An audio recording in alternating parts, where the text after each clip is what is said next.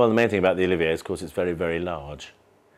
And it was designed with a Greek theatre in mind, I think. It's actually, it's known to be very tricky, and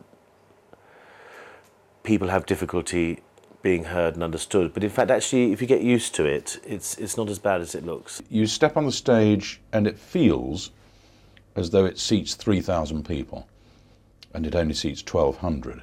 So there's an awful lot of, if you like, empty air per member of the audience and per actor on stage. It's big, there's no doubt about it, it's big.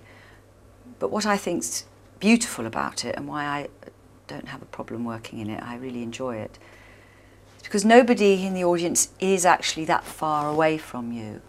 And they're just nicely curved around you, so you feel that they're sort of embracing you a bit. It's rather nice. The main thing about the Olivier is turning sideways.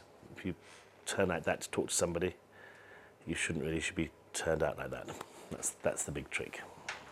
You have to sort of often start a line looking at one side of the auditorium and literally kind of move it round to the other, so it just gets shared around a bit, you know. It would be difficult to... It's a difficult space in which to ignore the audience if you wanted to do a production like that was sort of pretending the audience wasn't there. I don't think you could really do that on the Olivier stage. Perhaps unconsciously you do bigger physical movement, but I'm never aware of that. It doesn't seem to be any different from acting in a small space. It's the vocal energy that's the important thing, and it requires attack, and it's very good for the big public plays of Shakespeare or Shaw or whatever.